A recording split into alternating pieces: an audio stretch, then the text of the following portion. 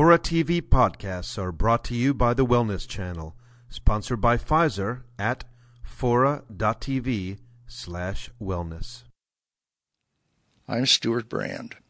This seminar about long-term thinking is brought to you by the Long Now Foundation.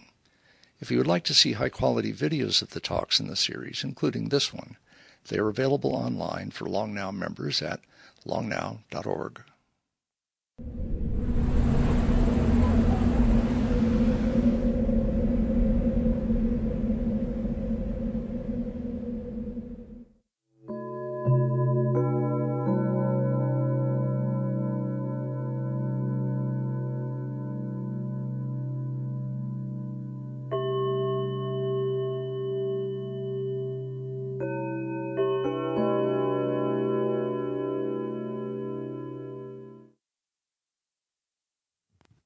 Good evening. I'm Stuart Brand.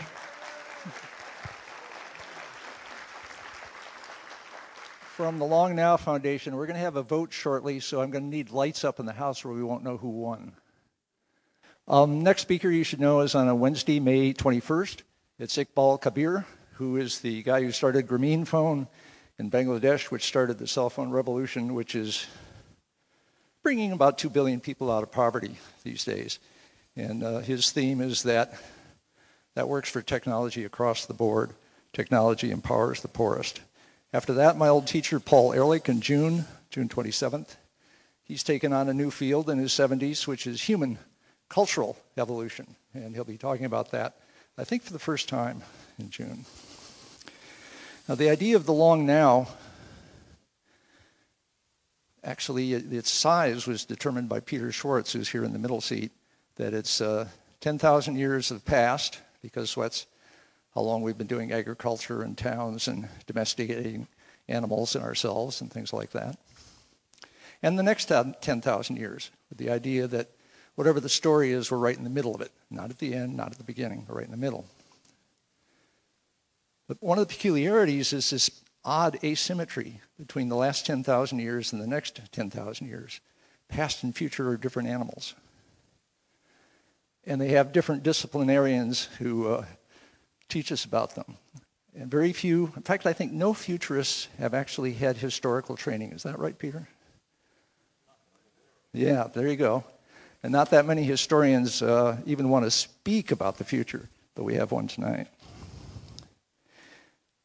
So there's a philosophical, epistemological, disciplinary mindset between these two areas, which is quite different.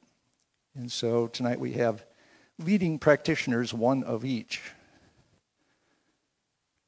Now, the way these Long Now debates work, we've had one, so it's now a tradition, is the audience decides who goes first. That person then comes up here and holds forth for exactly 15 minutes, then goes and sits down and is interviewed by the second speaker for 10 minutes, just basically drawing them out. It's not a debate point-making deal. It's an interview. And then that person who's doing the interview has the job of summarizing the first speaker's argument to that person's satisfaction. And then they reverse roles.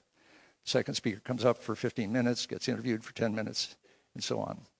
All this time, some of you will be writing questions, I hope, which will be forwarded up to Kevin Kelly, who will process for the best ones and bring them up to me. I'll be up here on the stage. And at that point, and throughout the questions, we'll be keeping questions coming up. You guys are in the thick of it as well.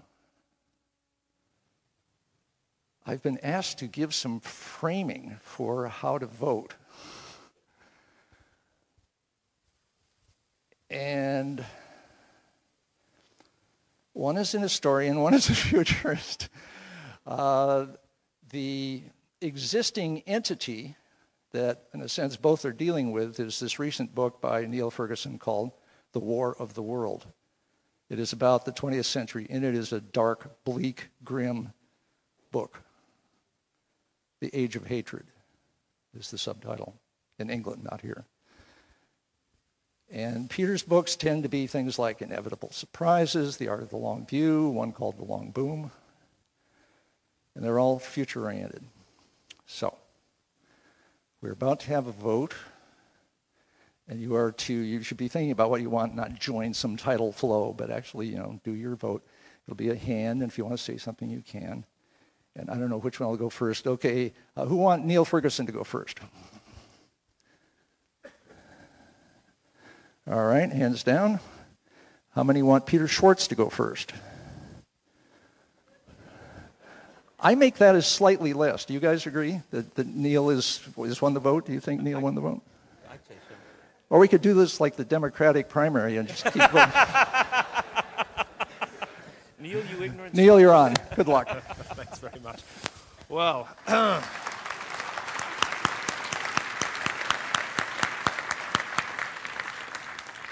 well, it's a great pleasure to be here. I'm a huge fan of The Long Now. We've been trying to make this happen for some considerable time, and I can only say it's a great honor to be on the same stage as Stuart and Peter. Since time is not on my side, I'm now going to cut the flattery and get straight to the point.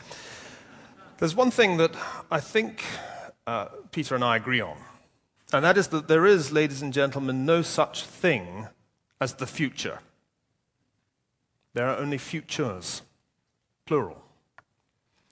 However, there is only one past, albeit a past which can be interpreted in multiple ways. Now, I want to explain to you what the past is and then what history is. The past, it used to be said, is another country. That's not true. It's another planet. And it's a planet inhabited by the dead. And the dead outnumber us massively.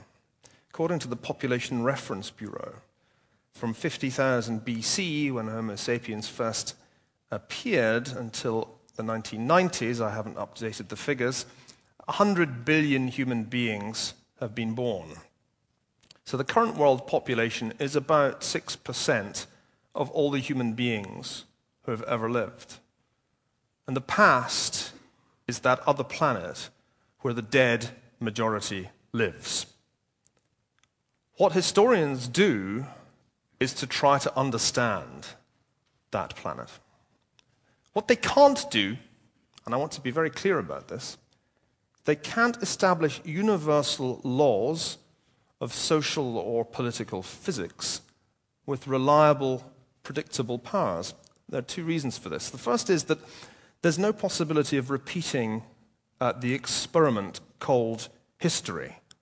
The sample size of human history is n equals 1. The other problem is that you can't really have physics when the particles have consciousness, particularly the kind of consciousness that human beings have evolved, which, interestingly enough, turns out to be especially skewed when it comes to understanding the past. Our heuristic biases are very bad when we try to assess past events. So that's what historians can't do. But ladies and gentlemen, they can do some important things nevertheless. What they can do is, first, they can analyze and interpret human experience in the past at multiple levels. We can go from the micro, the individual's experience, to the macro, the entire experience of humanity over short or long time periods. It's a very flexible discipline in that sense. And we work in a certain rough and ready way. That's not such a bad thing. We can, with a rather coarse-grained approach, we can draw analogies between different situations in the past, or between situations in the past and situations in the present. For example, we can quite easily make comparisons between financial crises over time.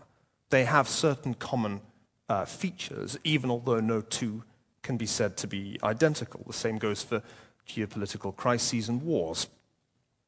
The other thing that historians can do, which is quite clever in my view, though hardly any of them do it, I do it compulsively, is we can imagine or simulate alternative pasts, and I use the term advisedly because there is only one past, fake pasts that didn't happen but might have. And they're a terribly important device for understanding what did happen. It was the great Louis Namier who once said that historians could only really be said to be doing their job well if they had an instinctive sense of what didn't happen.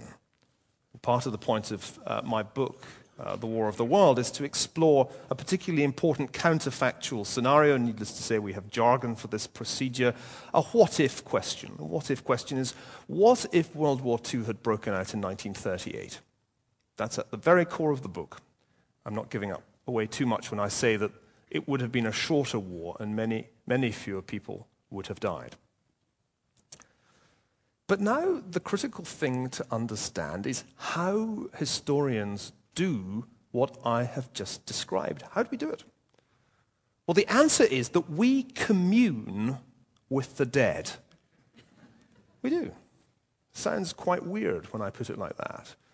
To be honest, being a historian is a rather morbid, possibly psychotic activity. I genuinely prefer the company of the dead. I spend much more time with dead people than with people like you.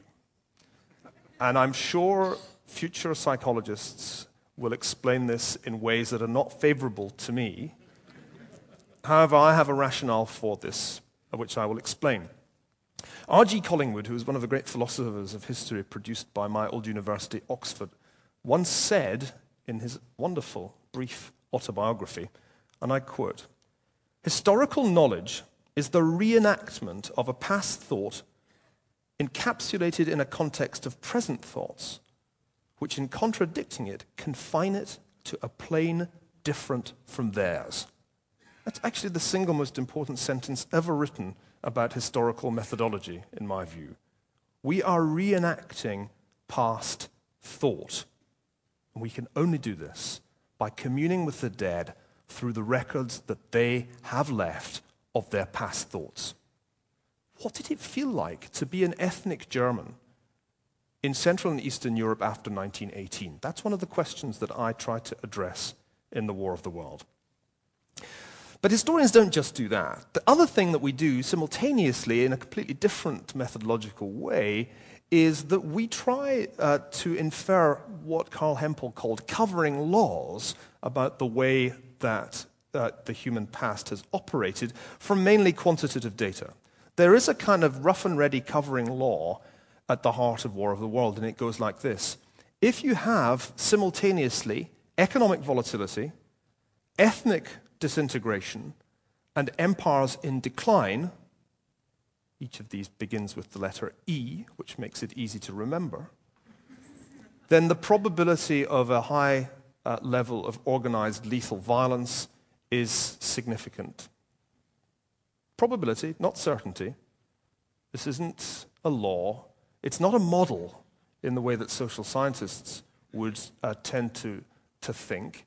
It's just a statement of a rough regularity. Take these things together. Economic volatility, ethnic disintegration, and empires in decline, and violence is likely to be significantly higher than under different circumstances. Now, what do futurists do, if that's what historians do in a nutshell? The answer is that they infer future scenarios on the basis of past examples and past data, but without necessarily acknowledging that the analogies they are drawing are historically inspired. They claim to be concerning themselves with the future, but in reality, they are as much concerned with the past as historians, because what else do they have to go on? It's not the power of prophecy with which Peter is endowed. What he is trying to do is infer from the past future plausible scenarios. Now, I don't think that's a bad procedure, and I want to make it clear that this is not the House of Commons, and I'm not here to oppose everything he says. On the contrary, we in fact have much in common, and being asked to do this forced me to ask myself, what don't we agree about? We've known one another for at least 10 years, and much of the time we are in almost beautiful and perfect harmony. But it seems to me there is a methodological problem that Peter, not being a historian, may underestimate about what he does. And the problem is this. If you are constructing future scenarios on the basis of past data without adequate historical training, you are more likely to be susceptible to the kind of heuristic biases that I mentioned before. Peter's scenarios are, in fact, as he himself acknowledges, plots for unmade movies. That is what they are. And it seems to me that they are inspired as much by his own personal predilections as by any very rigorous assessment of past data. I won't go through the full list of heuristic biases of which I think he may be guilty, though it is quite tempting. I want to, because time is limited, give you a tale of 5 futures. The 2 futures that are implied in my book, and which I made explicit in an article that was published in Foreign Affairs shortly after the book was published, and the 3 futures envisaged in Peter's book, The Art of the Long View. My future is very simple. I make the point in The War of the World that we can learn from the history of the 20th century that scientific and economic progress does not reduce the risk of organized lethal violence. On the contrary, despite the advances that we made economically, scientifically, and otherwise in the 20th century, we proved to be capable of unprecedented levels of murderous behavior. We should learn from this that globalization is vulnerable, may even generate its own destruction, that there is a potential for conflict regardless even of levels of education, and that the 3 things I mentioned earlier, economic volatility, ethnic disintegration, and empires in decline, can still cause high levels of violence in our time. The implicit second future is that we learn from history and make sure, or at least endeavor to make sure, that these things do not coincide again. In other words, aware of the fragility of the order we call globalization, we do our best not to have a 1914. The Art of the Long View is a wonderfully stimulating book and deserves all the praise that's been heaped upon it. And it contains 3 future scenarios for the period between 1991, when it was written, and 2005. And it's fascinating to read these now, 3 years after 2005. The 3 scenarios, Peter favors 3, rather like the UN with its population projections. There's the cheerful, there's a gloomy, and there's just right, the Goldilocks future. The 3 futures have, as some of you will doubtless know from your reading, the following titles: New Empires, Market World, and Change Without Progress. I'm not sure which movies inspired the first 2, but he admits that the third, the pessimistic one, was inspired by Blade Runner. It's clear that of the 3, the middle Goldilocks projection has come closest to being right. It is a kind of vision of globalization. And there's much in it that I admire. An understanding of the way in which computer micro-worlds, he uses a term that hasn't really caught on, would transform the way in which the world works. There's even a 1997 financial crash, full marks. However, there is a missing elephant, or rather, giant panda. In scenario 1, China, quote, goes its own way, preoccupied with territorial disputes with India. In scenario 2, China causes a financial crisis by defaulting on its debts to Japanese banks. And scenario number 3, the Blade Runner scenario, China fights a major war with India using Pakistani weapons. The only thing that I can find to salvage this story is that China in scenario 3, quote, exterminated the Tibetan independence movement. Well, that may turn out to be dead right. But everything else that Peter wrote about China in his best-selling book has been wrong. And to be wrong about China is to be wrong about the single most important thing that has happened since 1991. That seems to me to illustrate not the perils of being Peter Schwartz. On the contrary, it illustrates the perils of being a futurist. The inherent impossibility of making predictions about a system as complex as the world of human beings could not be better illustrated than by this glaring omission in all three of the scenarios in The Art of the Long View. How can we work together? It seems to me we can work together, that futurists can learn from historians and historians from futurists.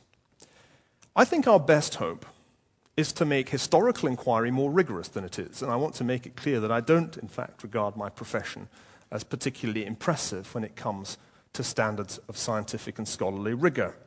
Historians need to know more about chaos theory, they need to know more about complexity theory, they need to know what a power law is, and they particularly need to understand evolutionary biology. They need to learn from the sciences much more than they do. Here I think we would be in complete agreement. But I want to conclude, ladies and gentlemen, by suggesting that futurists really do need to learn from historical method. They need to understand better that point that Collingwood made, that it's not enough just to understand the world as some kind of hydraulic system. It's important to get inside the heads of the dead. And if you don't do that, it seems to me your future scenarios are likely to be worth rather less than the paper that they're printed on. Thank you very much indeed.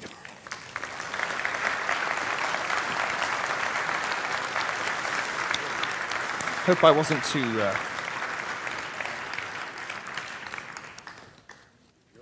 Okay. Well, first of all, thank you, both for the flattery and the critique. So I have a few questions to see if we understand, first of all, what you're saying. I want to come back later to the questions of your view of the world and where it's headed and so on, which you touched on as well. But I want to spend a few minutes on what I think was your most central point, which is the issue of how we think about the future and what the nature of learning from history is. So first question, you alluded to heuristic biases. And you said, well, you could enumerate them and be fairly explicit about them. Please. Well, where to begin? One of the greatest problems that we have when we're thinking about the future is that we're attracted to certain scenarios more than to others. We have a certain confirmation bias. I'll illustrate this point with another part of your book. You were strongly attracted to the importance of the teenager. Right. And the global teenager is a key player in your book. I think that's a classic product of a strong prior, that you instinctively felt this was important because you were once a teenager when teenagers mattered. It would be typically a baby boomer who thought that teenagers would continue to matter. They don't matter. They become less and less important with every passing year. The demographics, not only of the United States, but of China itself, make teenagers increasingly unimportant as a group.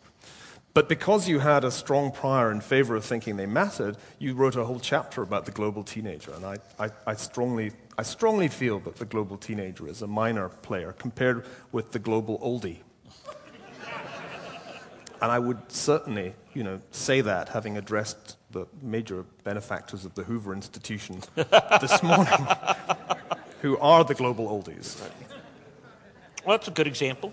Okay. Another point you made, which I think is actually quite profound and worth exploring for a moment, I think, because I think time was running down, and you touched on it without exploring it further, and that is what the sources of learning, in a sense, for the historical community in terms of being able to look at novelty and new things like the frontiers of science and so on. And you touched on a few of those, biology, complexity, and so on. Expand a bit more how you would see those kinds of ideas coming to play in the world of history, because I think it is a challenge, bringing these worlds together. Well, it's most easy to do if you're, like me, concerned with economic and financial history, Peter, because there's no question that when it comes to trying to understand financial crises, there are all kinds of benefits to understanding complexity. That's to say that in many ways financial systems do behave a lot like complex systems in the natural world. The regularity of financial crises does not follow the bell curve normal distribution. There are very fat tails in the history of finance. And this is a recurrent feature that takes you all the way from the South Sea bubble of 1720 to the present.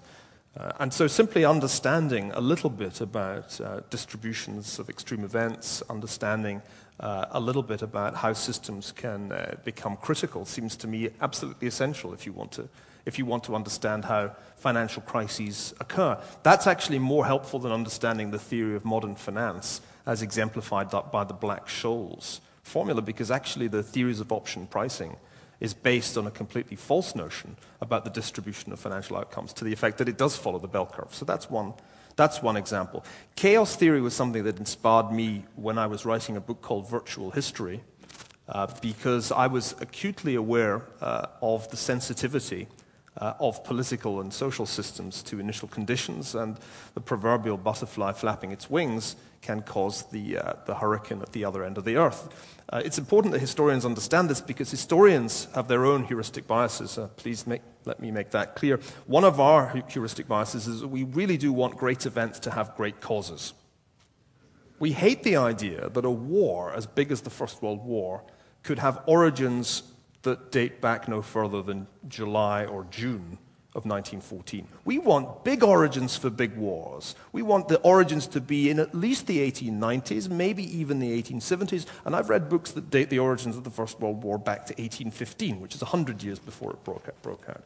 Now that seems to me to be based on a fundamental misunderstanding of the historical process, that a small misjudgment, and I think there was a small misjudgment, on the part of political actors in European capitals in 1914 sufficed to cause 4.25 years of carnage. One last thought, which is particularly important to me at the moment, is understanding evolutionary biology. If you are writing, as I am at the moment, a history of world finance, or rather a financial history of the world, I think that's a better way of putting it. You can plug the name of the book, it's okay. Which is going to be entitled The Ascent of Money. If you're old enough, you'll remember Bronowski's Ascent of Man. It's an ironic pun on that. 4,000 years of financial history strongly resemble the history of evolution in the natural world. It's almost all there. There are great dyings, there is speciation, there is natural selection, and one can think, therefore, of the story of financial history as a very compressed evolutionary story. There are differences. Some of the mutation is conscious. It's Lamarckian, not Darwinian. But it's nevertheless, it seems to me, a very helpful way of thinking about a profoundly important historical process. I hardly need to say how important it is this year. I might say Stuart and I are big fans of a book called Why Big Fierce Animals Are Rare, which is all about, in fact, precisely that kind of evolutionary thrust. Right. Okay, pushing on. You moving now across, in some sense, the boundary between methodology and substance. You said something, I think, very important, but it was in the context of alluding to methodological issues, and that had to do with the notion of the future. Your view of the future was simple, that science and technology had not reduced the risk of increasing violence.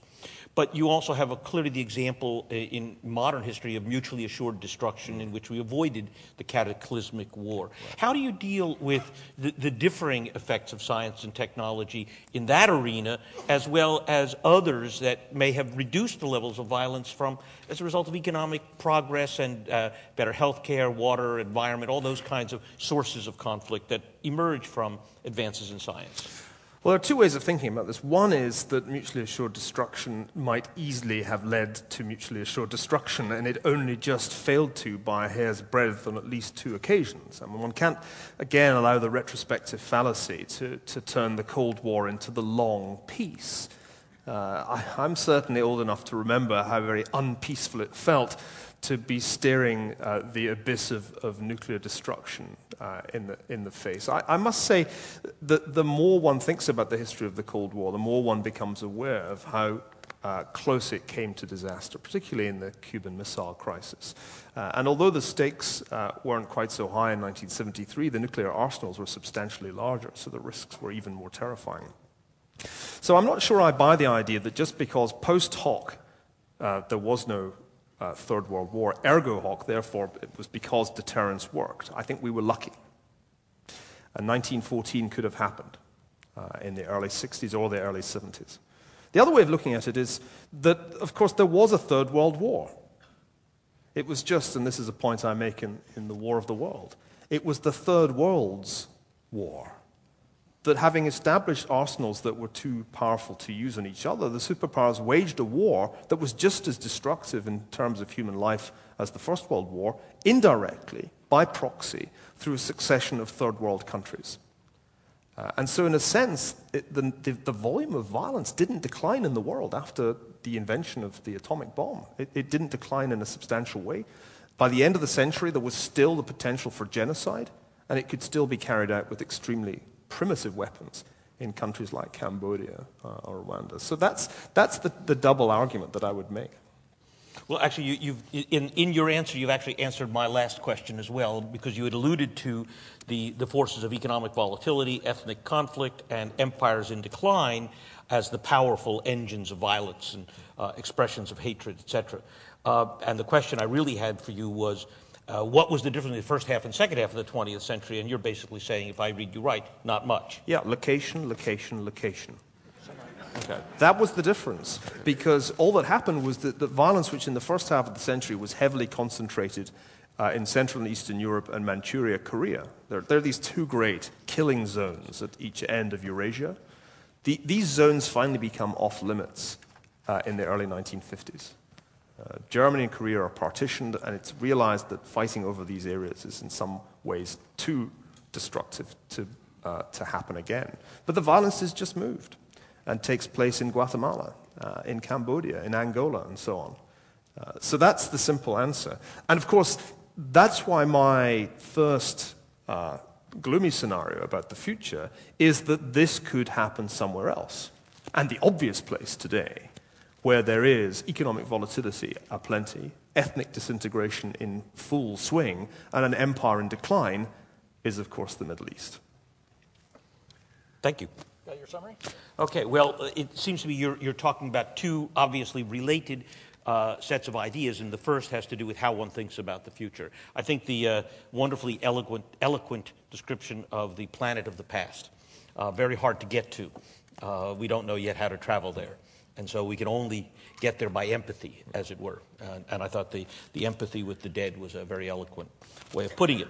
I think you also clearly challenged how we think about the future in terms of the depth of understanding of history and what one can draw from an extremely complex, rich record and what meaning one draws from that. And particularly, I think, and one of the things that I admire about your work is the willingness to consider and learn from alternative interpretations of the past, different ways of thinking about what happened and what might have happened, as you did both in virtual history and at various points in the War of the World. I think you also rightly drew attention to the source of novelty that ought to inform even historical thinking when one draws conclusions for the future, and that is sources of new knowledge from the sciences and so on. And I think you identified several that I find particularly important: biological thinking and evolutionary thinking, complexity and chaos, and that line of thought. I think, obviously, you also had a critique, I think, of some of my work. I think, and I'll come back to particularly the issue of China and how and why, but I think it is indicative of something which you touched on, and which I'll come back to when I speak. And then finally, I think you've also provided a framework for thinking about the recent history of the last century and what it implies, and particularly the focus on these things. And I think this was new in your book. I don't think people had put this particular story together of these three forces of economic volatility and its impact on societies and the social fabric, the impact of ethnic and religious conflict and its virulence and in depth, and the inability of empires to manage the world, as it were, and sustain an order in both the decline of Britain and the failure of the U.S. to rise to the imperial challenge. And that leads one to ask serious questions about what may happen not very far ahead, particularly looking around what we see as events like financial crises and wars in Iraq. Yeah. Is that a... I'm told I'm supposed to say, "You got it," at this point.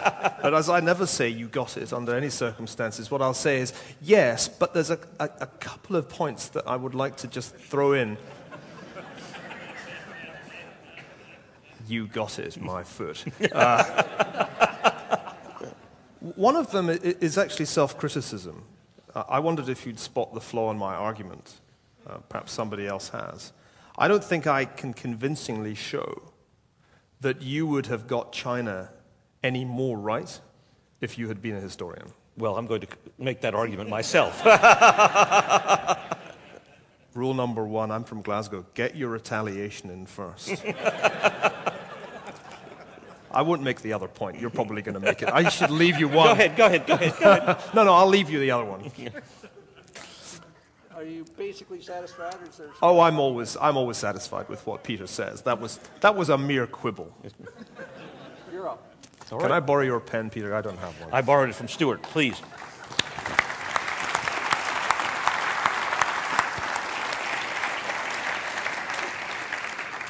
I said to my wife, Kathleen, when we came over here, I'm either brave or very stupid to take on Niall Ferguson. You have seen why I feel really honored to be on the same stage with Niall. I truly admire his work. I've read, I think, everything since The Pity of War. Most of us who write nonfiction wish we could write books with such scholarship, depth, originality, elegance of prose. They're real page-turners. He always makes me think. And I highly recommend reading The War of the World, which you can buy out there.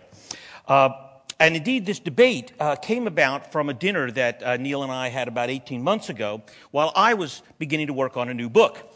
And that book was optimistically titled The Case for Optimism. I had just finished The War of the World and was shattered. It really challenged my thinking, as each of his books has done.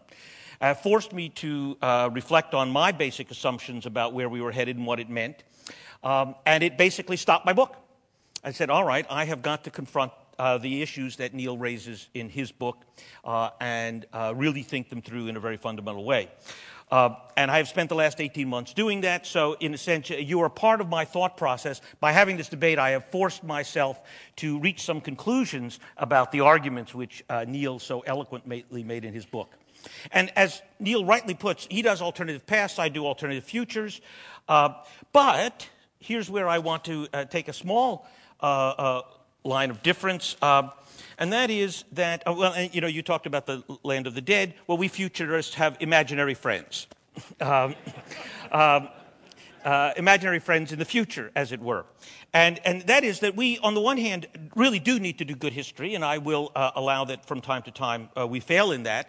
But I spend most of my time reading either history or science, the things that change the future, the frontiers of the new. And, we have to live in science with the laws of physics. There's no real beam me up, Scotty, but, yes to the flip phone. We have what Star Trek saw then. So imagination sometimes works. And Niall, unlike most historians, brings imagination to his task. That's indeed what part of the virtual history task is. And indeed, in the case of China, mine was a failure of imagination, not a failure, I think, of history. In fact, we were probably too bound by our view of the limits of how much China could evolve. And if anything, I would say many of my historic mistakes have been not from a failure of good historical analysis, but a failure of imagination. But I will allow both of those, frankly, because I have made both classes of mistakes. So now let me turn a bit to how we think about things differently, in particular with respect to the book and some of the arguments which you've made about what's shaping modern times and history. And I think if I would characterize a very simple framework for thinking about how I think you see it versus how I see it, and which leads to different scenarios, is I think you see the momentum of history as on a kind of downward slope, or at best flat, with the possibility that we could get it right and reverse direction. And I, on the other hand, see the momentum of history basically on an upward trajectory, with the possibility that we could get it wrong and head down.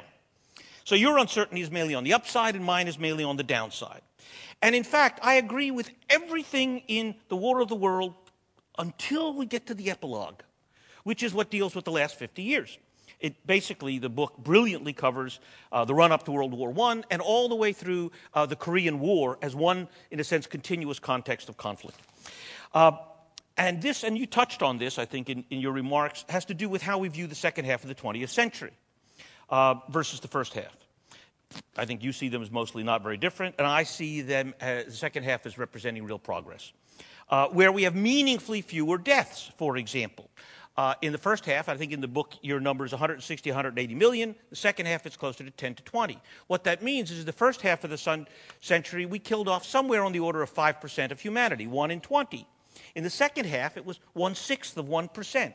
Now, if you were, the mother of the soldier who died among those, or the family who was raped in Bosnia, that matters a lot. But I submit that there's a huge difference between killing 1 in 20 and 1/6 of 1%. And part of the reason is that we made real progress in human institutions that constrained the violence, that limited the conflict. Part, it was mutually assured destruction, but part, it was the rule of law that limited particularly transborder conflicts to very few. Most were civil wars. They were ethnic and violent and particularly ugly, but I submit that nothing reached the levels of the Holocaust in that respect in World War II. We also had much wider prosperity, with vastly more people enjoying the benefits of progress, and much more freedom and democracy in many places. And, by the way, it was also more eco-friendly. So, we've seen a lot of progress. So, unless we blow it, we have a chance of getting it better. But I will say this. I want to set the bar even higher, because something you don't touch on in your book, which I think is now an issue for the future, is climate change. And so that could be another set of sources of conflict. And if we don't deal with that, then we're leaving something very big. If China was the elephant of the last decade, climate change is the elephant of the decades ahead. So I think there are real powerful forces for progress. And if we think about the last 30 or 40 years, we've seen enormous changes that have surprised us. The rise of the women's movement and how it's transformed the role of women in America. So today, 4 out of 5 Americans say they would vote for Hillary Clinton without thinking about these women. It's not 100%, but it's 4 out of 5. We've seen the population bust. We've lowered the population expectations for the future. We saw the end of the Cold War. Basically, the Soviet Union said, not worth fighting anymore. Gave up, went away without violent revolution. And we've seen the dramatic transformations in China. All of these things have left the world in a much better place. And very hard to have anticipated. I got it wrong in China. So it is this sense that we can make very real progress. So if we think about the issue of prosperity, we have a long history of increasing prosperity. More countries are in the game. First it was the US, Europe, Japan, now China and India. Lots of new technology that increases productivity. Knowledge is spreading around the world. Wikipedia is the best new anti-poverty tool we've ever seen, spreading access to knowledge everywhere at essentially no cost. We see the difference in places like Singapore versus Nigeria, where knowledge drives growth and resources fail you. So many more people have a stake today in the system and preserving what we're doing. And indeed, I would argue that even today's financial crisis, one possible outcome is real reform. Again, part of the learning process of our system. I think the second big thing is that we've learned how to contain conflict. We avoided the big nuclear war. We've had very few real transborder conflicts, though we have been involved in one right now. We have more means for intervention. And a great example of getting it right is what's going on today in Kosovo. Here's Kosovo declaring independence. And, oh, by the way, the last time this happened, there was wholesale slaughter. This time, as a result of the previous intervention, we're not doing that. The Serbians aren't slaughtering the Kosovars because they learned something along the way. They'll get hit if they do. And so, in fact, the system of intervention and prevention of conflict is working. We see it happening. And I think we'll be chastened by the Iraq war. We're going to find that unilateralism doesn't work. So we're seeing improvement in the international security systems, improved governance. More and more countries are better governed. China and India today compared before, maybe even Russia.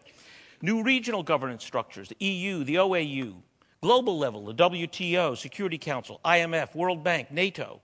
And in fact, one of your articles recently, which I loved, and reading Neil is a real delight regularly, publishes a great deal. You talk about a world of powerlessness and that could become anarchy, and like the Dark Ages. But in fact, I see, and this goes back to the notion of complexity, a complex network, adaptive learning systems, bottoms-up emerging system, not top-down imperial system of many actors, governments, multinationals, small businesses, NGOs, supranational institutions, in a complex web of power, not an empire. And then finally, the climate challenge, which I put on the table. This is a very urgent issue. Some of you were here last year when I debated Ralph Cavanagh on nuclear power. I think this is a global crisis of great urgency. And it's not hard to imagine how it could become a source of conflict. The history could easily be there. Imagine if the Tibetan highlands begin to dry up, the Mekong begins to dry up, the Chinese dams begin to affect the Vietnamese downstream. And this is, here we have the exact ingredients you've talked about. The Vietnamese and the Chinese don't like each other very much. And you could imagine a conflict over access to water.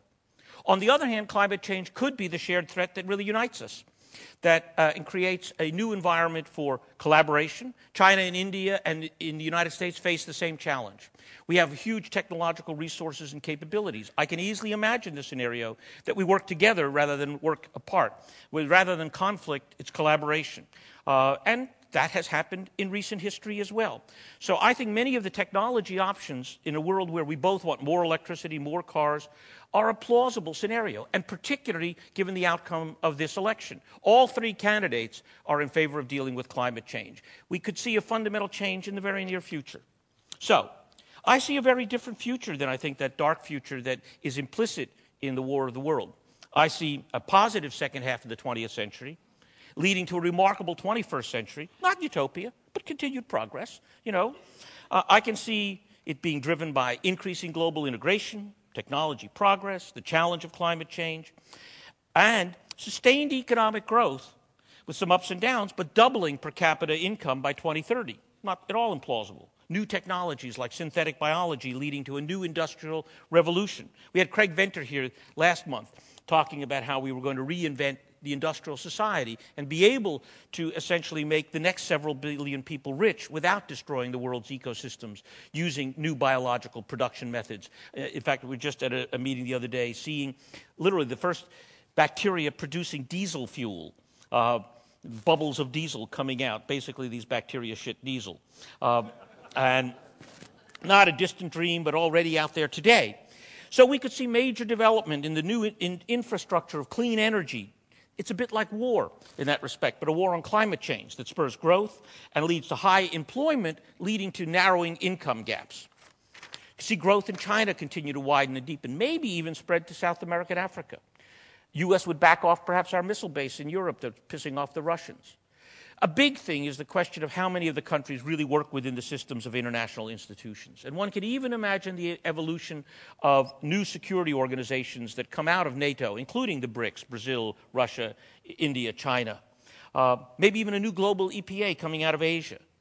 These things could contain and limit ethnic violence, perhaps even begin to shape new forms of support looking toward Africa and Latin America. There's a brilliant new book by Paul Collier called The Bottom Billion, in which he argues that we need the equivalent of a Marshall Plan for the poor of the world. And this includes not merely aid, but also security support, because obviously what's happening in Africa and big parts of the world are the kind of conflict that I think you talk about, and without security structures, it will be impossible to have levels of development. But all of that happens best in a multilateral context, which I think can actually develop. So I think you can see how the momentum of history, I think, of the last half of the 20th century, perhaps may carry us forward toward greater progress. And perhaps at mid-century, we would look back and say the world is more peaceful, prosperous, equitable, and sustainable. And we would thank Neil Ferguson for making clear what the hurdles were ahead. And fortunately, we would find that, unlike his pessimism, we were actually up to the challenge, and a better world was the result. Thank you.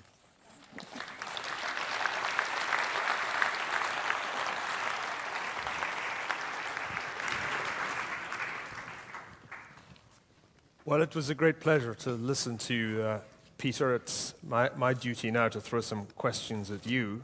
My first one is your faith in technology is, of course, critical to your argument. Isn't one of the difficulties that war was, in fact, the great driver of technological innovation in the mid-century? And it's far from clear that technology necessarily and always has benign pacific outcomes. In fact, technology is strangely neutral about our future as a species. It can be as capable of destroying us as of enriching us and making our lives more comfortable. How do you grapple with that Janus-faced character of technology in human history? Well, I think you're right. I mean, it's a both and. In fact, if you look at, I'm an engineer by education, not a historian. And if you look at the history of engineering, it began with fortifications. I mean, that's what the first engineers were about, is building forts, and then building things to break the forts. So that's basically what it was all about. And so it's not a surprise that the frontiers of technology are at the frontiers of warfare as well. And indeed, there's no question that the downsides, both deliberately and potentially accidentally, of technology are obvious, whether they are, as we've seen, nuclear weapons or possible biological weapons or other things we have yet to imagine. So I don't have any doubt that the destructive potentials, both today and yet in the future, of technology are very real. That having been said, it is also the case that much of what we today take to be a much better life is the result of technology. None of us would want to go to a dentist of 1900 today, and you only needs to think about what drilling would be like without anesthesia to imagine, just to see the smallest grain of technological progress. But I think one of the best examples you can see is what's happened, for example, with the environment. I think it is one of the challenges ahead, but if you look at what's happened as a result of things like the Clean Air Act and technology that's come along, equivalent in the UK and in the United States, today the air in the Bay Area is much better than it was 30 years ago. The Bay is cleaner than it was 30 years ago. They're fishing in the Thames, which they couldn't do 15 or 20 years ago. The air in London is, ain't perfect, but it isn't like the coal smog of the 1950s. And we've made the automobile of today 90% cleaner than the automobile of 25 years ago. So, I think it's a both and. I think human progress depends upon enormous continuing advance in technology. We can't solve the climate change problem. I don't think we can end poverty without doing it, and so on. But we can get it wrong. The biofuels mess that's creating some of the rice crisis that we're having right now is a good example of getting things wrong. So technology doesn't automatically guarantee a good outcome. What we do with it is obviously what's critical. Yeah, you have to acknowledge, though, that much of the progress in medical science, you mentioned dentistry, but progress in anesthesia, progress in that field was again accelerated by warfare. Absolutely. And this seems to be one of the recurrent features of our predicament, that it seems to take a massive cataclysm to make our technological innovation accelerate. But there's a piece of sleight of hand that I want to pick you up on. You simplified my argument by dividing the 20th century into two halves, a very destructive half and a relatively less destructive half. But the book actually tries to avoid that periodization by suggesting a period from around 1904 to 1953 of mega death, and then this lower level conflict, the Third World War, in actually less populous places. The problem is the period before it that you don't say anything about. Aren't you ever worried that you might be like one of those pre-1914 intellectuals who said, war is now impossible? It was Norman Angell, wasn't it? Norman Angell was one. There was a chap named Ivan Bloch who argued that war had now become technologically far too destructive to be sustainable for any length of time.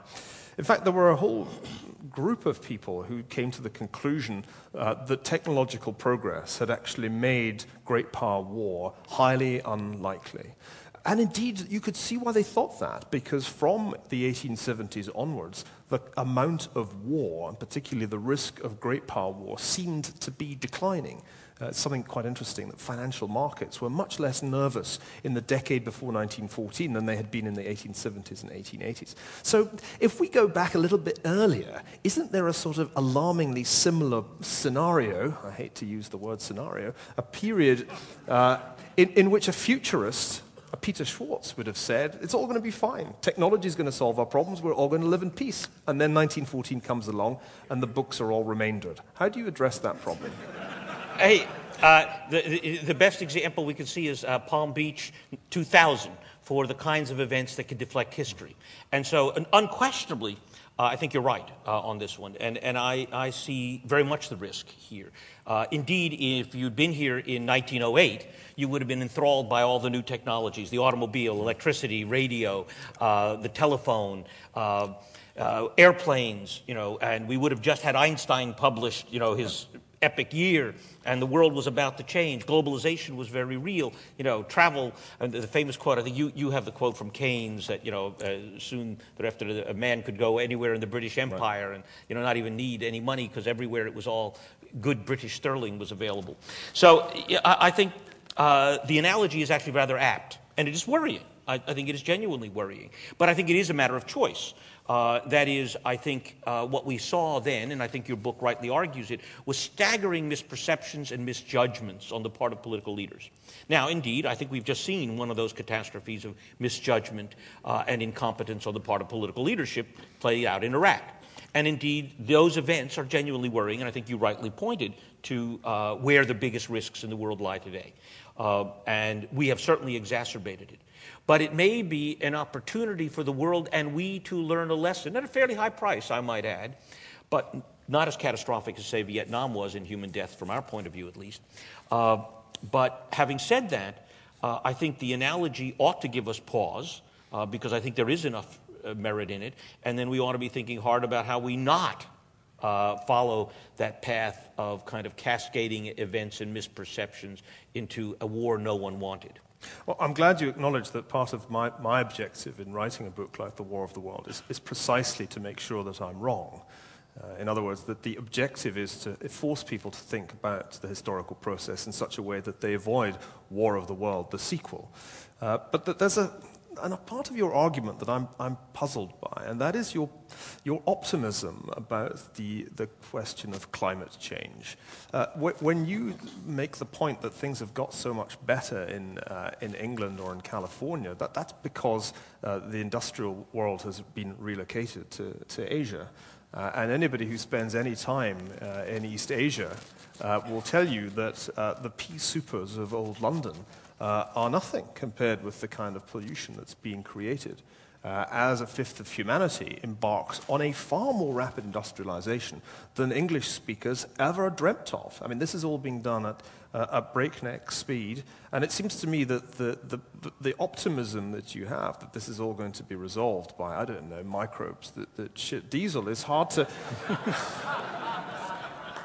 I have to tell you that the idea that that's going to solve our problems is a stretch for me. I really struggle with that. Though I'm sure Craig Venter is a very smart guy. The law of unintended consequences tells me that his diesel-shitting microbes will end up destroying mankind, taking over the world. I don't know. I don't like the sound of any of this at all.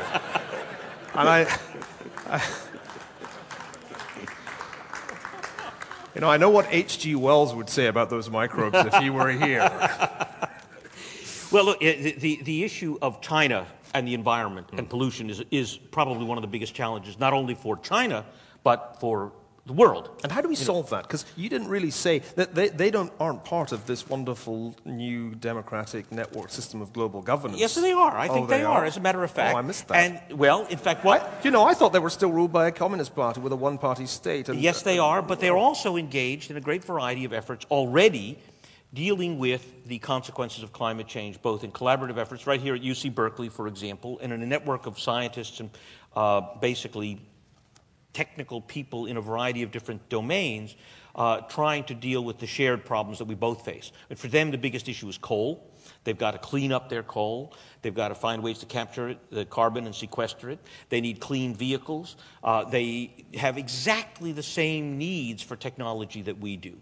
And so my view is fairly straightforward. It ain't a done deal by any means, but very much the same technology challenges that they face, we face, and that we are likely to be working together in one way or another, or competing, but then driving each other to do better in that sense, to develop the technologies of things like clean coal and clean cars, because neither one of us will make it without them.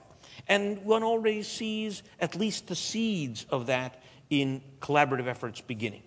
What if there's another outcome, though? Let's build a scenario in which something much more like the past recurs, in which rival empires fight over increasingly scarce natural resources and do not adopt new and more benign technologies because it's just too damn difficult.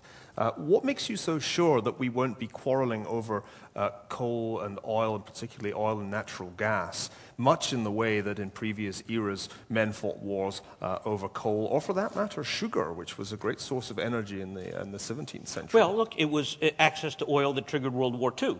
with the Japanese in particular. So I think the risks are very real. Though, interestingly enough, I think the risks are greater between, say, China and Russia and access to Russian natural gas for reasons of substituting for dirty coal, cleaner natural gas. And the issue of, who really owns Siberia may become an issue. And that one worries me as a source of conflict. Well, I think at this point the time is up, and that means that I have to now. It's really quite a challenge, this. In fact, it's almost impossible for anybody with jet lag to do. But I've now got to summarize Peter's arguments in such a way that he will say, "You got it." So my understanding is that your argument is as follows. First, that we both methodologically are engaged in the same activity. We use our imaginations, and we use our imaginations to try to draw inferences from past data. The inferences I draw are about how the dead thought, and the inferences you draw are about your imaginary friends. And I have a very good doctor that you can see about that. So that's the first point. In a sense, we're both engaged in challenges that require our brain's computational power to do things that no other computational power can do. And we're not actually ever going to be tremendously effective in that sense. The China question is the interesting one. You put that down to a failure of imagination. I think we should try and talk more about that, because it seems to me to be at the very heart of what we're discussing here. And I still don't really know if, had I asked myself that question with a somewhat different set of historical assumptions, I would have come up with a better answer than you. So that's the first point. The second point is, I'm a pessimist, and you're an optimist. That's how I interpreted much of what you said, and that you take precisely the same data that I take from the 20th century and come to a fundamentally Panglossian conclusion, whereas I am Cassandra, and all I can do is predict yet more carnage. I think this is a legitimate point, though it risks discrediting us both. If we are simply writing books that express our fundamentally different temperaments, you, the cheerful West Coaster, me, the gloomy, despondent Calvinist Scot, then there may not be any need to read these books. You just look at our bios on Wiki and say, he's a pessimist, he's an optimist, that's all you need to know. So that seems to me to be a somewhat problematic proposition. I hope that I try to transcend as best I can my temperamental difficulties. The Calvinist legacy is one that it's hard to shake off. But that's, I think, at the heart of the second part of your argument. The third and final part of your argument is that technology is the driver. In your approach to scenario building, you always list a bunch of drivers. They're usually about 7 or 8. But it always seems to me that the one that you instinctively want to put at the top and give pride of place to is technology, which I suppose is a reflection of your background as an engineer. And hence the notion that out of all the troubles that we currently face, there will be technological solutions, and that with one bound or one bacterium, we'll be free. Is that a fair summary of your argument? What do you think? I think it's probably an unfair summary of your argument. Oh, well, no. Well, the truth is, in substance, of course, it actually is. Except I wouldn't say that, in fact, I think it is Panglossian versus a kind of Dewar-Scott. I think it is actually the relative weight one gives to the novel versus the methods of history, the force, not the methods, the force of history. How malleable is the human condition? How much can we really reinvent what is possible? And my impression is you would give greater weight to the force of history and those things that are enduring, and I might give greater weight to those things that are more novel and that challenge some of those things that have persisted for a very long time. Just one little footnote which occurs to me. One point that you've made recently very eloquently is that you may live to be 150. which is an exciting thought, although I'm not sure our debate will be that good in 50 years. I can't promise to be anything other than gaga if I'm still around. But you know, if that is possible, you might think that it would radically change our human condition. Yet the lesson of history is that making people live longer doesn't radically change the human condition. We actually already have done this, because life expectancy at the beginning of the 20th century, an average male life expectancy, even in developed or relatively advanced European societies, was still amazingly low by our standards. Late 40s. Right, so we got from 37 to where we are now, which in even the more deprived parts of Scotland is still in the upper 60s. It hasn't, I think, radically changed the world that we've achieved this. I don't think that we are, in fact, significantly more benign. I don't think our societies are significantly improved by the fact that people live a lot longer.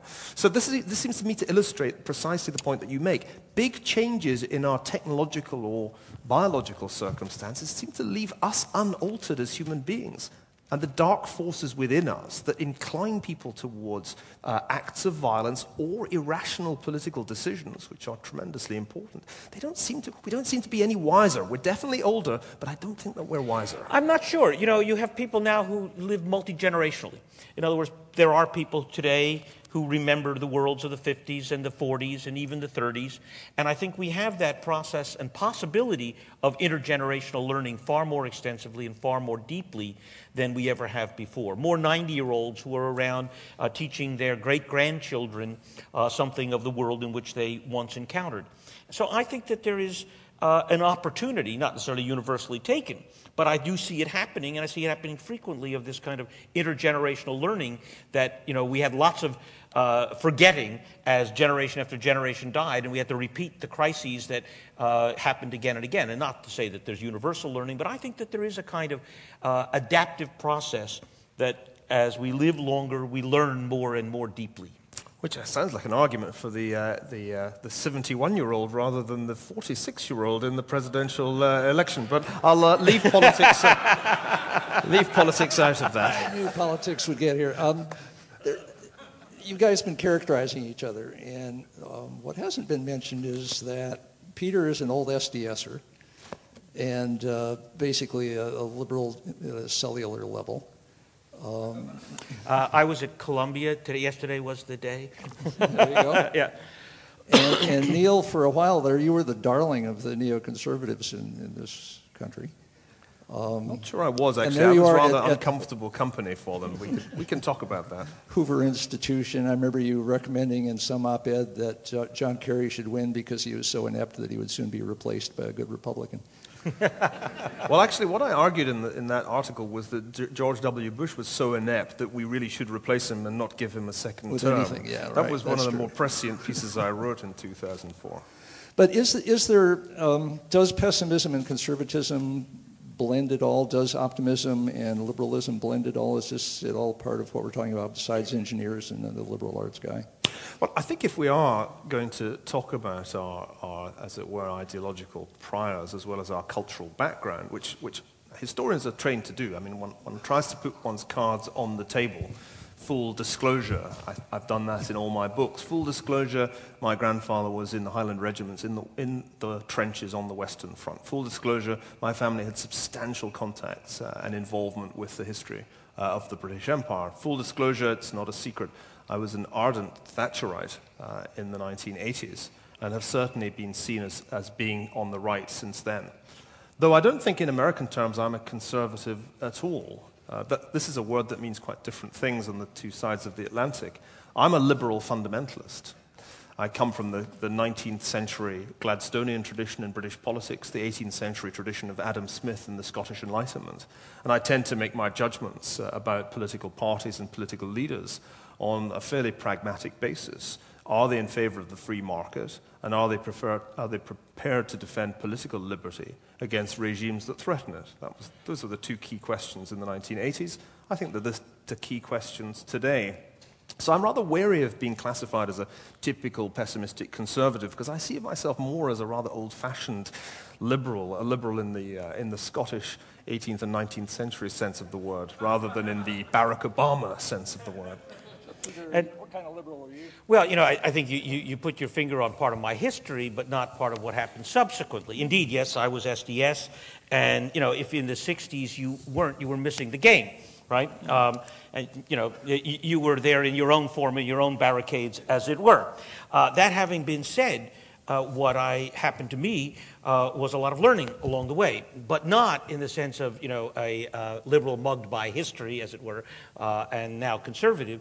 What I began to learn was the nature of complex dynamics. I took my background in fluid mechanics and tried to understand how actually history works, how the future unfolds. I spent 10 years at SRI, and it would be hard to, and I can tell you it was a remarkable moment when I was in the boardroom of Shell thinking back to those moments when we were occupying Fairweather Hall at Columbia, or when I was in the executive dining room of the CIA thinking back to those moments. Because I think my thought process evolved, not so much ideologically, but in terms of methodology, how I approached the question. And it was when I really began to deal with the question of uncertainty, moving from a world that was predictable in its fashion to a world that was both malleable and uncertain. And indeed, my background, look, I think my friends know, I was born in a refugee camp in Germany, concentration camp survivors and slave laborers. And you have to be pretty churlish not to be optimistic if you've climbed out of that kind of background, that your parents suffered what my parents suffered, and where I began my life, and to see what I have experienced that the world at least afforded me the possibility of, which I took, but which, if I said, gee, I'm pessimistic based on that history, I would have to be systematically blind to the possibility that I enjoyed. I have to just pick you up on that very briefly, and then we'll go to some questions from the audience. I'm glad you mentioned your parents' experience. I must say that would make me far more skeptical than you are of the benefits of science and technology, because you have to ask yourself, which country in the world was in the forefront of scientific and technological advance in the 1920s and indeed early 1930s? Where were the universities most sophisticated in the realm of the natural sciences between the world wars? The answer is Germany. Germany had a commanding lead when it came to Nobel Prizes in the hard sciences. It was far ahead of the United States until refugees began to arrive, predominantly Jewish refugees, from the German universities in the American universities. Anybody who knows the history of the mid-20th century, and particularly the extraordinary role of Germany, that most advanced of European countries, has to end up, it seems to me, pessimistic. Certainly pessimistic about science and technology, no? All right, here's a question from Louis Rossetto. What is the next China? What will 20 years from now we be looking back on and saying, that was the elephant, we didn't even see it? You've written a book about this, haven't you? Well, what are the inevitable surprises? I basically said climate change is the one in terms of one that it will be world-shaping. But I think there's another one that we're in the midst of right now that we can't see quite yet, and you and I were talking about this backstage. If the financial crisis that we are in continues down the course that it may be on toward yet a much deeper crisis, then there is the real possibility that a long-term historical shift that was almost inevitable with the rise of China and India, of a rebalancing of the world, financial world, may take place in weeks, not decades. And that the shift of the geopolitical and geoeconomic landscape, where all the pools of capital flow and the control of the flow of capital moves out of democratic hands into state-controlled hands, from market hands of the New York markets, the London markets, into the hands of the Chinese, the Kuwaitis, the Singaporeans, the people with the great pool, the Russians, and that could transform the landscape of the world in a rather fundamental way. So that's one that I think is sitting out there. Yeah, well, I think it's a good question. I think China will be the next China. That is to say that we're getting China wrong again. The classic argument that is now conventional wisdom was, I think, originally Jim O'Neill's at Goldman.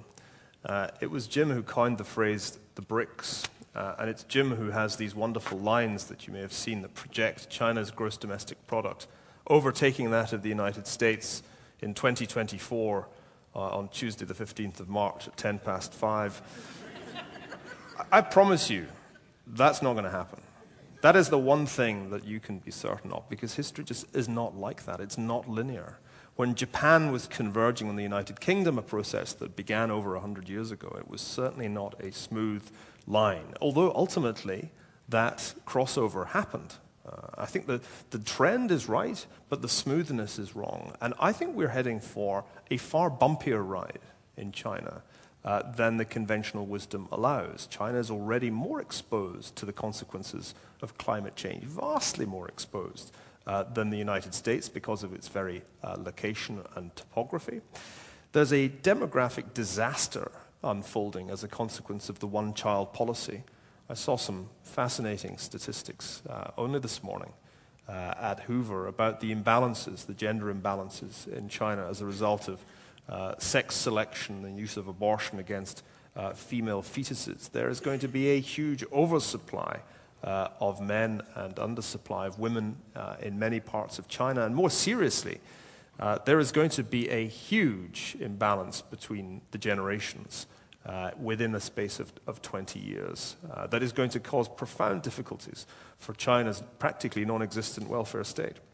So if I had to pick a thing that would be an outlier at this point, it would be the China screw-up, which I think is the one thing that most people assume isn't going to happen. Well, China's getting old before it's getting rich. And that's the wrong way to do it. Sure. The other way around is a whole lot better. None of this has ever been tried before. No, I mean, on that scale. Right? So this is, and I should say, this is where historians may not be particularly helpful, because we are in a number of very uncharted waters at this point.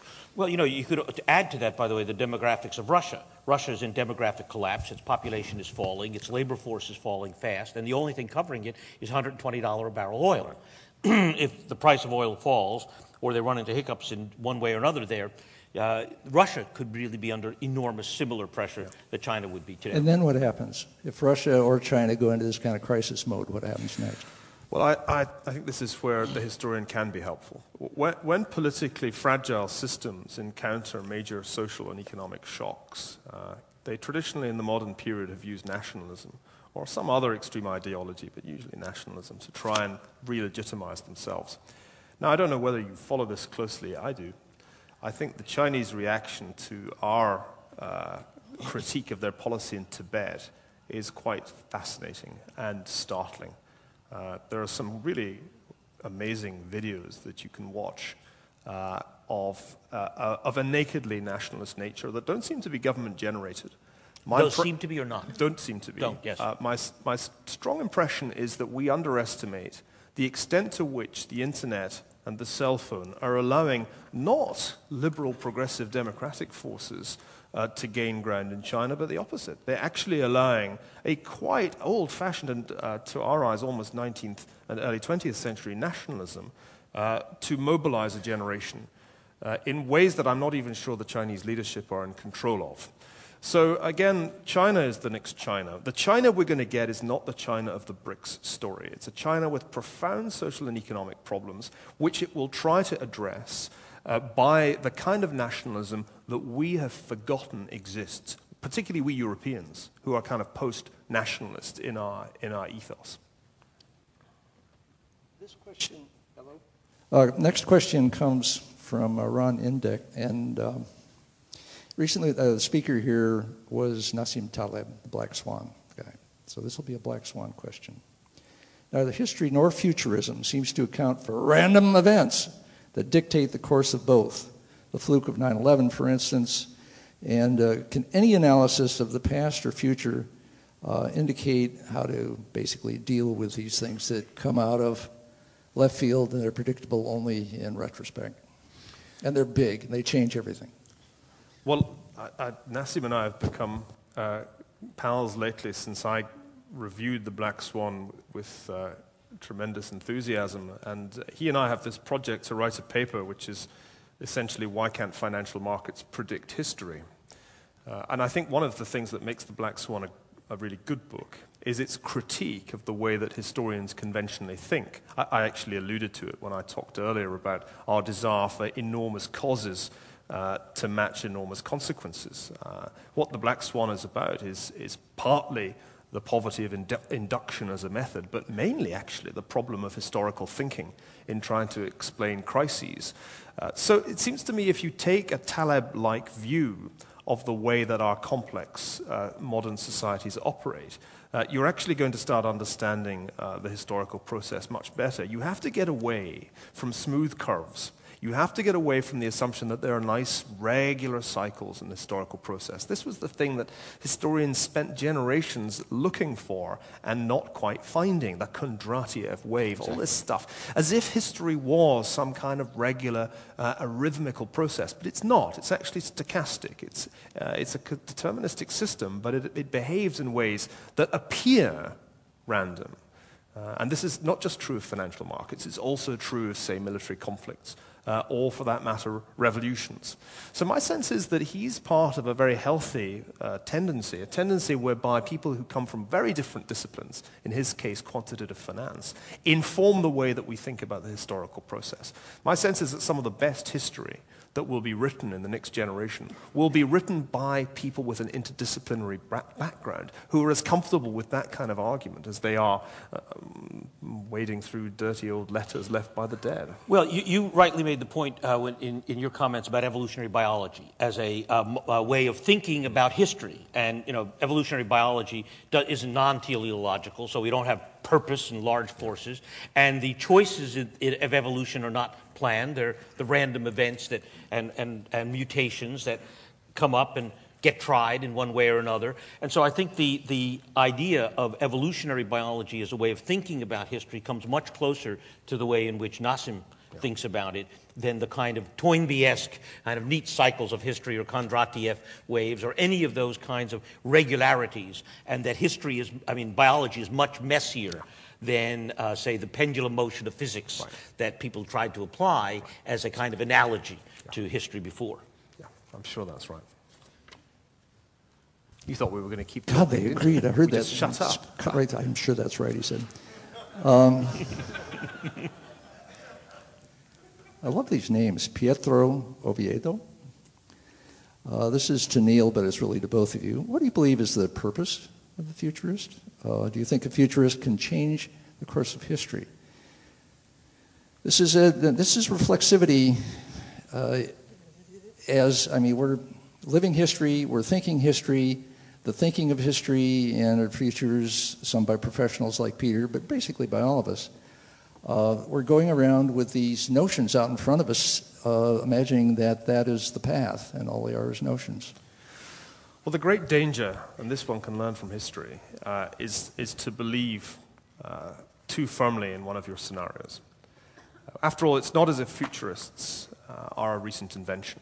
It's not as if we only just started to think of scenarios. In fact, most of history is characterized by the use of more or less crude models to construct futures, alarming, Goldilocks, or exciting. And it seems to me that the big problem is that very often these futures are so wrong that they lead to decisions that produce even worse futures. The classic example being the one-child policy in China.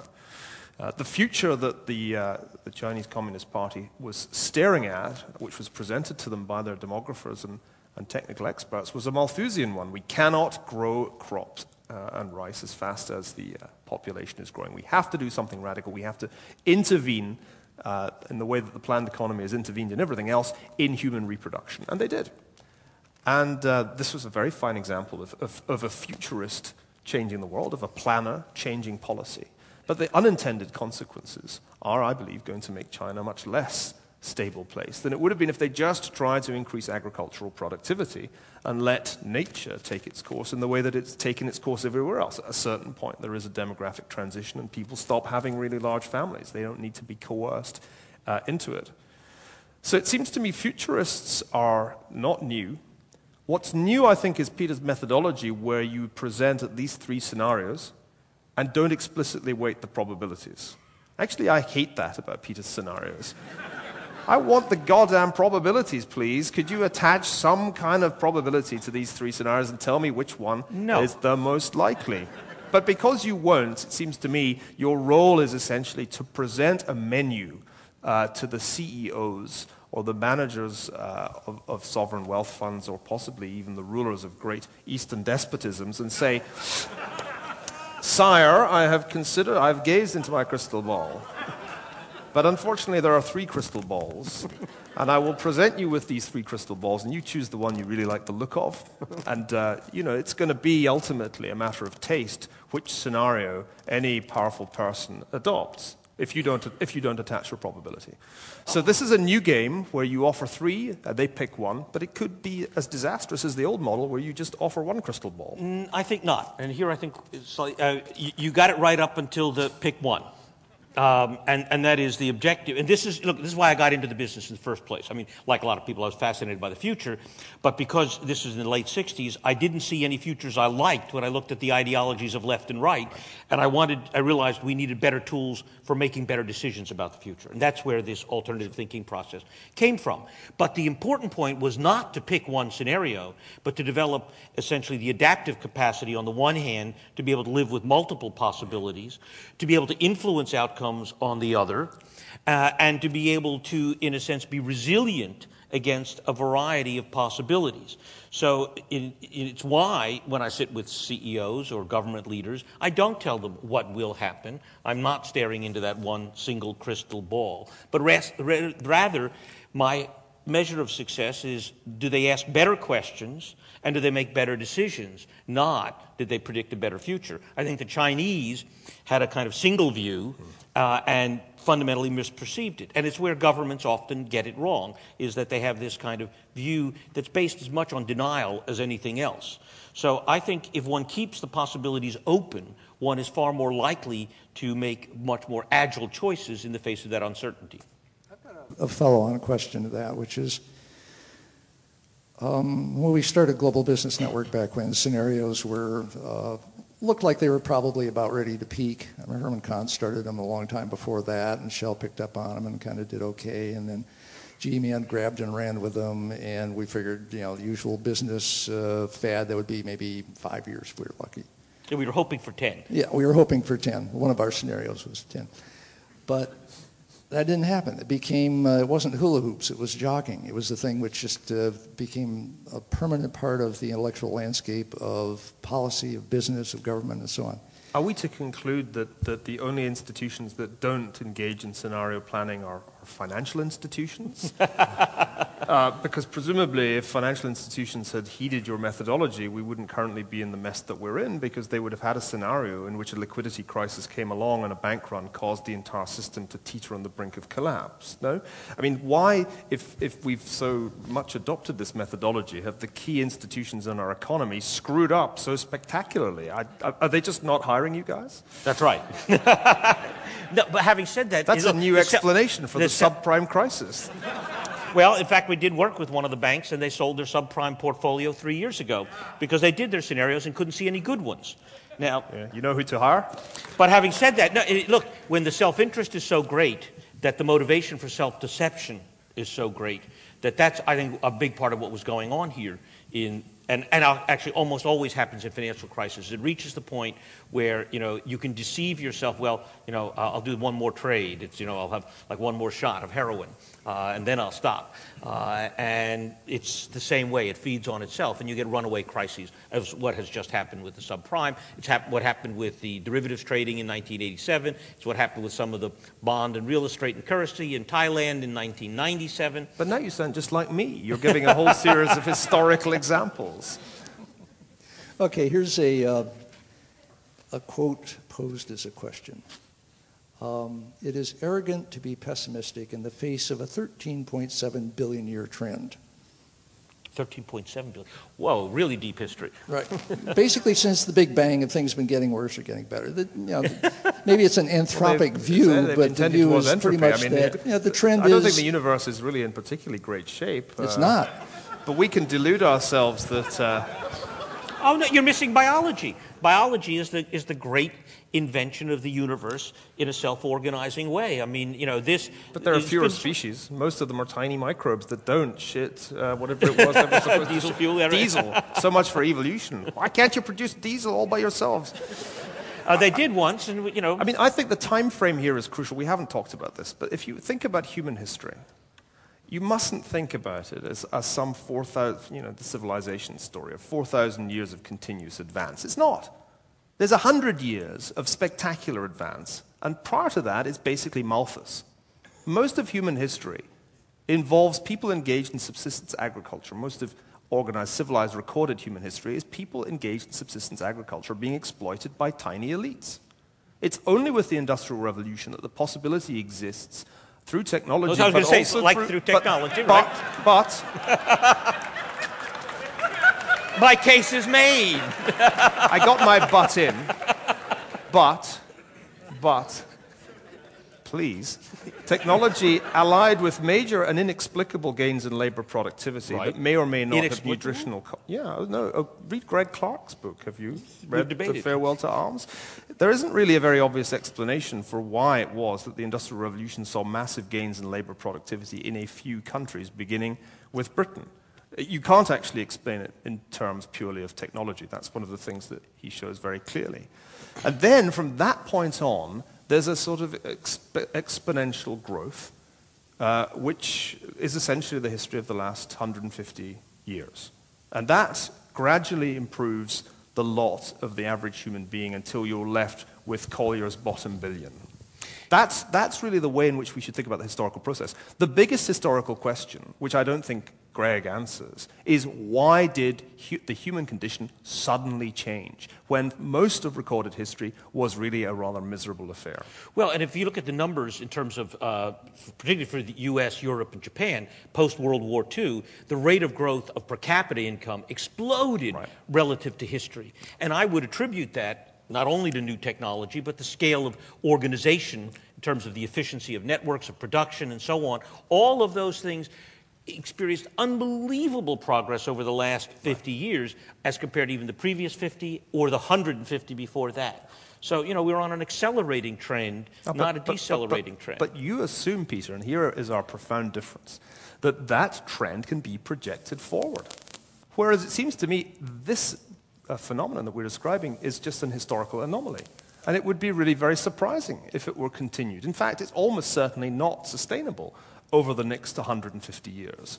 So that's the big difference between us, I think. Okay, so here's a history perspective. Have there been past technological Kurzweil, Moore's Law type curves that accelerated and then broke?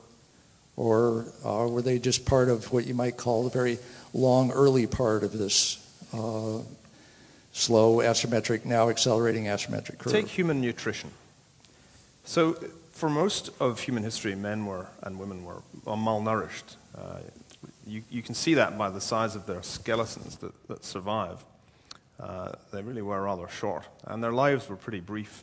They didn't take long, really, to be taken out by a disease if you were as poorly fed as the average person throughout most of recorded history. And then there was a great breakthrough. It wasn't a particularly happy story, I have to tell you, because the great breakthrough involved enslaving millions of Africans and getting them to produce sugar for the consumption of people in Western Europe. Sugar is a great source of energy. If you want to understand the Industrial Revolution, part of the story is that for the first time there are people in the world who are properly getting the calories that they need, and those people are in Britain. And at this point, you start to see a shift in the direction of proper nutrition, and people start to get better and better fed. And by the mid-20th century, you have human beings getting a really good diet. But then you tip over into the obese era, because this thing can't be sustained. What happens, in fact, is that the habits of the industrial era, let's eat some sugar, let's have more sugar. That's pretty good. Let's put some corn oil and sugar and have that too. You reach a point of diminishing returns, and you only have to, take a walk through, Atlanta Airport to see... How diplomatic. Not San Francisco Airport. Progress is not like that in the realm of human nutrition, which is the central, most important driver in many ways in the Industrial Revolution story. There comes a point when you just can't actually get any bigger as a human being. You've reached the point in the Monty Python Life of Brian when you're about to explode. Not Life of Brian, Meaning of Life. Thank you, jet lag. Okay, here's a specific question from Lane Bork. Mr. Ferguson, do you feel that's for both of you, do you feel the big cause in the current Middle East conflict lay more in modern times or more in the events of Herodotus' histories or something else? Well, I think the conflicts of our time have relatively shallow historical roots. Though I wouldn't say, as often people do say, that they can all be blamed on decisions taken between around 1917 and 1921. It's an easy argument to make that the problems of the Middle Your East... hero, Churchill, didn't get it wrong. Well, you see, it's easy to blame British and French imperialists for the way in which the Middle East's landscape changed after World War I. But this is to overlook a fundamental problem, which is that the Ottoman Empire was no idyll. Indeed, the first modern genocide happened before the breakup of the Ottoman Empire in 1915, as I'm sure everybody here knows. So one can't simply blame this on decisions taken when the Ottoman Empire was broken up. There was something already badly wrong in that region, just as the process of Jewish colonization that ultimately produced the State of Israel predated the First World War and can be traced right back into the 19th century. And I think I would look there. One has to look, it seems to me, to the mid-19th century and the process that leads up to the First World War and then beyond to understand the problems that we currently face. They do have to do with that phenomenon that interests me so much, ethnic disintegration, when different ethnic and sectarian groups become increasingly hostile to one another to the point of being unable to cohabit peacefully. That's a process which is actually, it seems to me, the most interesting one to understand in modern history. Remember Samuel Huntington, who predicted in 1993 that the post-Cold War era would be about a clash of civilizations. Well, the history of the Middle East suggests otherwise. It suggests actually far more complex processes, particularly of sectarian violence within so-called civilization. And that seems to me to be a really difficult thing to explain. What is it that causes Sunnis and Shias to engage in systematic violence against one another?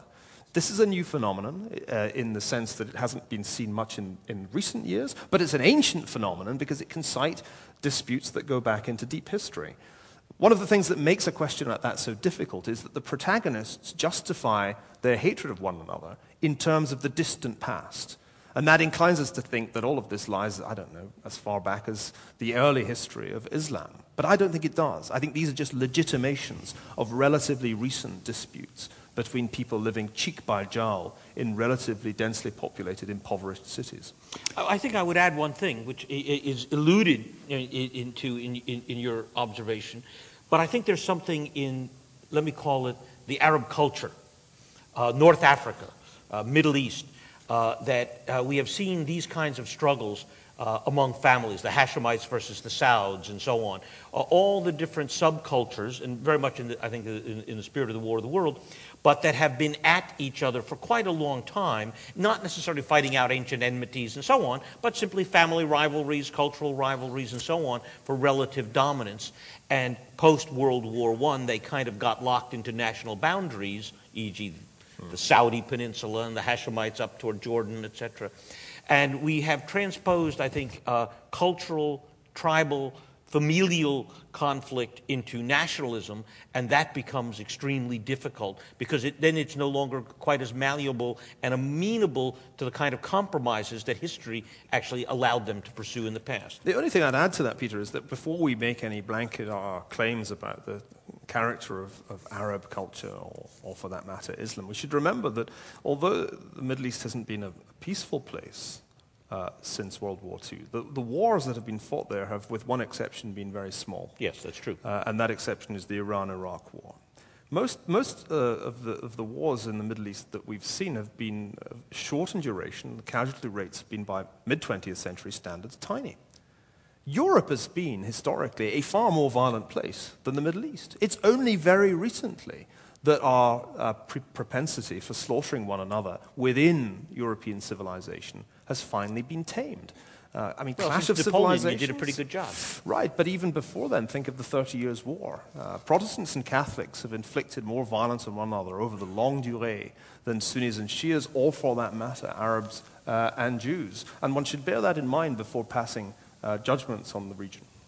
We're going to have to wind down because you have to catch a car to the plane. But it would be interesting to get from one of the questions here, what prepares us better for the future? Prepares us better for the future, a pessimistic approach or an optimistic approach? Well, I'll take it. Go for on, me, Mr. there's no question. Pangloss. It's an optimistic approach, and I say that for a very simple reason. That I think it is. I'm struck by is Antonio Gramsci's quote about the pessimism of the intellect and the optimism of the will. That is that we need to think hard about how hard and difficult the challenges are, but we need to be able to imagine that we can overcome them. That if we fail to achieve greatness, if we fail to meet the challenges that things like climate change or ethnic conflict or the challenges that a place like China with its environmental and energy challenges represents, I think they are mostly failures to be able to imagine better possibilities that motivate people to do things that are different from their historical inclinations. So we come to the question of the probabilities to be attached to scenarios and the weights to be applied to them. And it seems to me I take a completely different view from you. The most important scenario, the one you should think about most, is the worst case scenario. That is the one to focus on, because that is the one that will blow you up. Goldilocks can take care of herself. And as for Pangloss, he's just fine. The key thing is to look very hard for that worst-case scenario and make sure you have got it right. Now, the argument for historical study that I want to conclude with is this. You can try and rely on your own imagination to come up with a worst-case scenario. You can do it just from first principles. Fine. But I believe you will do better at identifying that worst-case scenario. You will come up with a better range of possible nightmare outcomes if you study history. And remember, ladies and gentlemen, if you... Way to go. Outstanding, people. Thank you.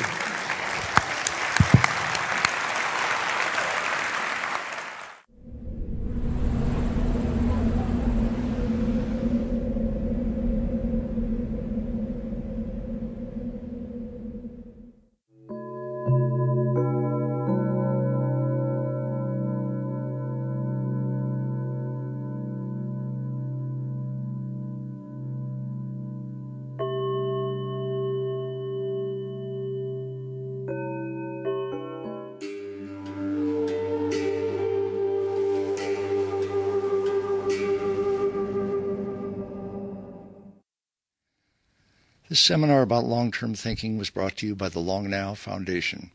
Thanks to Fora TV, you can see high-quality videos of the talks online by joining Long Now as a member at longnow.org. Thank you for listening. I'm Stuart Brand.